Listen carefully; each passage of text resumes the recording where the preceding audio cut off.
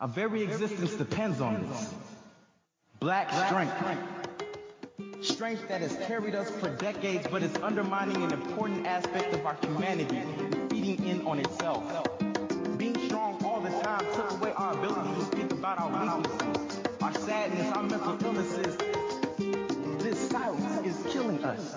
Welcome to another edition of the Black Doctor Speak podcast. Black Doctor Speak is your source for vetted, accurate information on African American health from some of the nation's top doctors and is sponsored by the African American Wellness Project. Welcome to the Wellness Watch. I'm your moderator, George Strait. Asthma. It can be deadly. Every day it claims 11 lives. African Americans are 3 times more likely to be the victims. So what can we do about it? What can we do to prevent it? And how can we advocate for the best care? This special edition of the Wellness Watch has the answers. We have one of the world's experts on asthma care and prevention, our host, Dr. Michael LeNoir, and 2 senior officials from the Allergy and Asthma Network, Lynda Mitchell, the interim CEO, and Charmayne Anderson, the director of Advocacy. So, Dr. LeNoir, let's begin with the basics. Without getting too technical, what is asthma? Without getting too technical, the definition for asthma has changed dramatically over my career.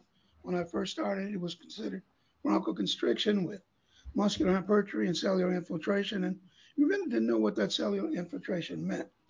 But now we know that asthma is an inflammatory disease of the lung.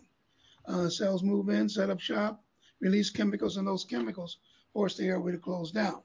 So that understanding asthma is as much understanding the cells involved and what we call cytokines or chemicals involved as it is in understanding the clinical presentation. So I think what you're saying, Dr. LeNoir, is that it's almost more than just one disease. It's a constellation, right? You know, it's almost a wastebasket term, really, because there's so many different presentations and so many different clinical courses for the various types. For instance, very young children often have something called reactive airway disease. It's usually triggered by infection. They benefit from treatment when they have the infection, and they don't benefit from it when they're not symptomatic. They usually outgrow that by age 4, 5, or 6. RSV, you heard a lot about, is one of the major triggers for that kind. And then certain children have allergic asthma that goes on for several years, generally often disappears in adolescence. And then there are several different types of asthma that adults have. Some have occupational asthma triggered by certain kinds of chemicals or ingredients that they work around. Some people have what we call intractable asthma, which is adult intractable asthma, which comes on as an adult and is very difficult to manage. So when we say asthma, we're talking about a process. We're not talking about one disease or one clinical course. So Ms. Mitchell and Ms. Anderson, let's talk about that process. Let's talk about this basket of diseases and the campaigns that the network has to combat asthma, like the education campaign.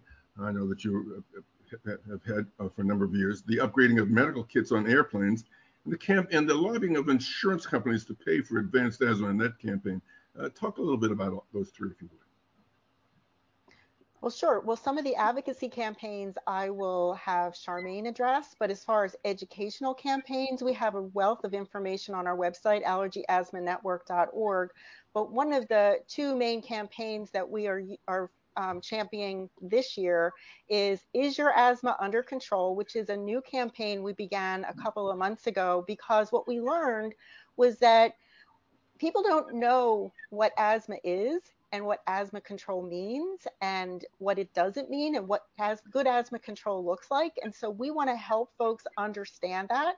So we, for instance, educate about the rules of 2, which are a list of 5 things that if you know that, for instance, you're using your asthma quick relief inhaler, albuterol, more than twice a week, you should be talking to your doctor. And if you continue to have symptoms in other ways, that you should be talking to your doctor. Just because you get relief from your asthma inhaler doesn't mean your asthma is under control. So that's an example of our Is Your Asthma Under Control campaign.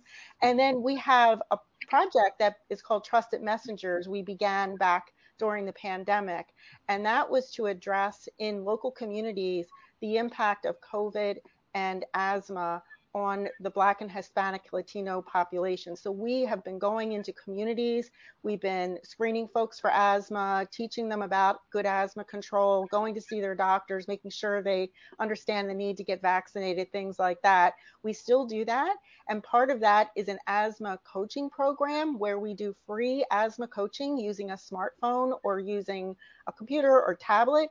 And what we do is we work one-on-one with individuals to help teach them about asthma self-management so they can get stronger understanding of good asthma management and how they can work with their doctor to get the best asthma care that they can to manage their asthma.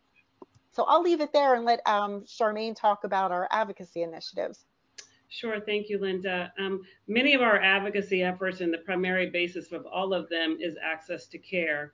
Some of our key policy priorities include improving access to medical care and treatment, which includes telemedicine systems. It also includes various treatment models, including biologics and biosimilars, maintaining asthma and allergy program funding that comes through the federal government, particularly reducing health risks for allergy and asthma emergencies, and this includes making sure that schools around the country are able to stock albuterol in their schools for medical emergencies. Additionally, we work to mitigate environmental health hazards. That includes our work dealing with the Environmental Protection Agency on some of the regulations that are coming out of that agency. And last but not least, improving health equity. And that includes, again, from helping with an educational component to various models of transportation to getting access to care, in addition to making sure that, treatment is being dealt with in a very strategic way where it's getting to the folks that need it the most, particularly in the more underserved communities. When I was on your website, I saw one of the initiatives was dealing with insurance companies who may or may not be covering some of the more advanced treatments for asthma. Talk a little bit about your advocacy in those realms. Well, a lot of our work in regards to with just the insurance companies overall is really bringing to the forefront, what the need is and why that is. I mean, we have, again, a lot of resources and just materials that kind of state what the impacts are of a lot of these conditions. Because many of these insurance companies, again, they're not necessarily understanding what the grave impact is and certainly where the various treatments are needed. And this even comes into play where we're working in the mode of getting some step therapy legislation passed in Congress, where it really helps individuals get access to the right medications at the right time and not having to go through various steps by utilizing medications that aren't necessarily able to kind of treat them appropriately and or that have been deemed to be the right course of treatment by their physician. So this would kind of bring to the forefront really helping patients get their medications as prescribed by their physicians, and if not, being a waiver of sorts to be able to do so. Additionally, we're really working with our patients in regards to just working with insurance companies on just copay assistance. There's a bill currently in Congress now that will help with copay assistance, where really helps to make sure like an individual's deductible, the cost of the deductible and whatever they're paying into their copay applies to that deductible. So we're trying to look at it from multifaceted points of view. But certainly, again, our view is always at the patient first, as we deal with all sorts of entities that come into the forefront.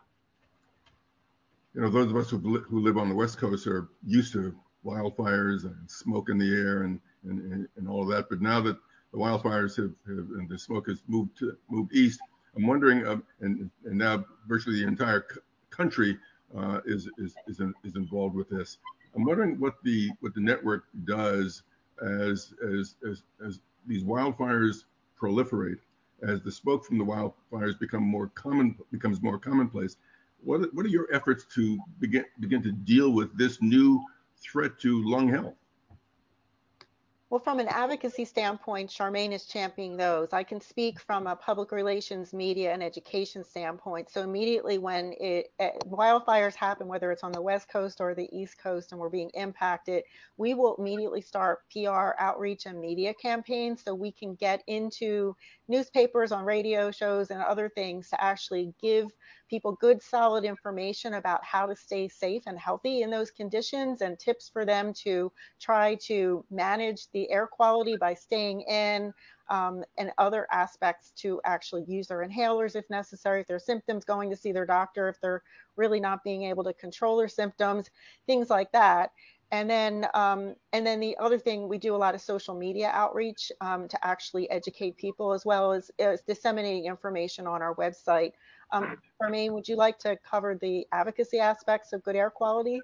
Sure. So again, a number of our efforts are pertaining to dealing with the Environmental Protection Agency and advocating for, cleaner air. And certainly that involves, the monitoring and dealing with air quality as it relates to those who are living with chronic respiratory illnesses, particularly just as ways to help mitigate. Currently, as we're dealing with the issue at present, it's how best now can we help mitigate the circumstance in order to support those who live with, very, worsening respiratory illnesses, and whether there are cooling centers and things of that sort, or being able to get, air conditioning units in place for those who are suffering the most, making sure our seniors and others are well cared for. And that's just from an administrative regulatory standpoint, but also we're working within Congress on dealing with, the wildfire issues, one of which we're currently working with a senator who is hoping to deal with more, again, community impacts and how best to improve air quality and readiness in that regard. So we're busy in both the congressional side of life as well as working within those regulatory agencies at the federal level to really hopefully make impacts, not only to be kind of as we are now in a very reactive mode because things are kind of already spinning out of control, but really being prepared for what comes next. And that's kind of where we hope to kind of bring some kind of a source of resolution and comfort to those who, like myself, who live with respiratory illnesses.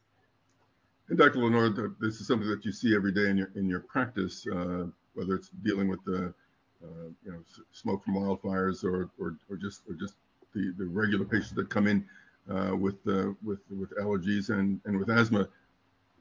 Talk to us a little bit about your practice and the connections that you make for with the kinds of things that the network is providing. Yeah, well, I've always chosen to practice in urban inner cities. In fact, in the city of San Francisco, where you have about 25 or 30 allergists, I was the only allergist south of Market, which is grossly underserved and very diverse. And so consequently, we're kind of all hands on deck as the only specialist in that area for those people most at risk. I think why this conversation is important, and maybe Lynda doesn't understand it from my perspective, is that there are things that we cannot do, and grow education at the quality level that the Allergy and Asthma Network does, we can't do. The problem is that there is a gap between my community and the educational opportunities that they would get from something like the Asthma and Allergy Network. That doesn't mean that the health equity programs of the network are not effective. They are. It's just that we've got a very intransient group of people with very bad asthma who need almost every service that they offer, not only just the clinical services, but also the advocacy services to get into our communities and cut down not only on the smoke, but the pollution. We advocate for that through all of the 7 Bay Area counties and have had some success through the years in doing that. But the resources that they have are resources that our community needs. And that's one of the reasons we wanted to make this connection, because I can guarantee you with all of the information that they have and resources they have for dealing with situations like that, that our community really still doesn't know much about it and how to access them. And that's why, as part of our asthma initiative, we wanted to have this conversation. Ms. Mitchell, just to pick up on that point, what I'm hearing is that it really takes a village to address all of the issues surrounding asthma and allergies. Given that, how important do you think it is for your network, for the network, to collaborate with organizations like the African American Wellness Project? Well, what we've learned especially over the past 4 years, is just like you said, it takes a village. We mostly, our website will be found by people who are actually looking for that information, not by people who maybe need the information most. And so we've created this program called Trusted Messengers, and Trusted Messengers is working with valuable trusted messengers like Dr. LeNoir, who know their communities well and know what their needs are, and then working in partnership with these trusted messengers to help to reach local communities. So part of our work is outreach events, and actually scheduling these events where people are bringing culturally and linguistically appropriate, in Spanish if we need to those communities, so we can share information to folks who may not be coming to us directly. So that's going to be a key focus of our work, increasing into the future years, is not only reaching people who actually come to us, but working with trusted messengers to reach and to help reach people who really need our work, our help, but who don't know where to find us or how to find us. So, Dr. LeNoir, there seems to be a natural synergy here, right? Well, I think we've worked with them in the past. There's no question. I think we're a little bit more aggressive now in trying to get the message out, because there's really no reason for a child or an adult to be in the hospital. I mean, right. I think if they're appropriately treated, and yet we still lead the country. 1 out of every 3 deaths of a child is an African American child. African American women still have the highest rates of mortality from asthma in the country. So we're doing better, obviously, and we're doing all you can. On one organization cannot be expected to do everything. But you have so many resources that I think a partnership of any type in programs like this, which we have the capacity to get to thousands of African Americans, are so critically important. And just to tie a little bow around this, Ms. Anderson, I would guess that the kinds of connections that the network is making overall, but also with the African American Wellness Project, is the kind of connection that you need to be able to take to legislators and other folks who set the policy, to show them that A, it's really important, and B, this comes from the grassroots. It doesn't come from some ivory tower somewhere. 100%. When I've been working in the world of advocacy now for 30 years, and what we say matters. And if we don't speak, people don't hear, they don't understand the impacts. And so with that being said, I am truly one that can, quote unquote, from my prior years, be the cheerleader for anyone who would like to be in the world of advocacy. It's an important tool that, or a mission area that the network has to really bring the issues to the forefront of members of Congress, to members in their state legislatures, to even within your community. I think it's important to kind of share stories about what you're going through. We have various opportunities for folks to do that. We have various opportunities for folks to engage with us in advocacy, particularly even on our website, where it's very easy to engage on some of the key issues that we're advocating for at the federal level. Additionally, we have an annual come into DC and let's do meetings on Capitol Hill. It's called Allergy and Asthma Day on Capitol Hill. It's normally the first week in May every year, where we set up meetings for folks to go and meet with their legislators and tell their story. In addition to kind of highlighting the key areas that we are pushing in regards to just Allergy and Asthma Network as a whole to support the patient community. So again, I think folks can advocate, at any level. Again, like I said, at the federal level, at the state level, within their own community, and certainly most importantly, advocate for self when you're going to see and dealing with your issues in regards to dealing with your primary care physician, advocating within your family to make sure your family understands if it's them that's going through the issues, to make sure they understand how best to advocate for self. But more importantly, those of us who care for those who cannot necessarily advocate for themselves, to advocate for them. I think you're right. You have to advocate for yourself, but it's also wonderful to know that there's a support structure to be able to help us all do that, at least learn how to do that. As I suggested, to effectively care for and prevent asthma, it really does take a village. And I'd like to thank Dr. LeNoir and Ms. Anderson and Ms. Mitchell for being with us today on the African American Wellness Watch. And we hope that this podcast has empowered you and your family to take better control of your health, and specifically asthma if you have it. We've got much more information about asthma and allergies on our website, the African American Wellness Project.org. And you can also get to the Allergy and Asthma Network site at allergyasthmanetwork.org. Dr. LeNoir, any final thoughts? No, just always the same final thought that we want people to remember their health is their biggest asset, so they need to protect it. If you enjoyed our show, please remember to hit the subscribe button so that new episodes are delivered directly to you every week, as well as rate us on Apple Podcasts, Google, Spotify, TuneIn, Stitcher, or wherever you get your podcasts. And remember, listening to our show is as simple as telling your Alexa, Siri, or Google to play the Black Doctor Speak podcast. Take care, everyone.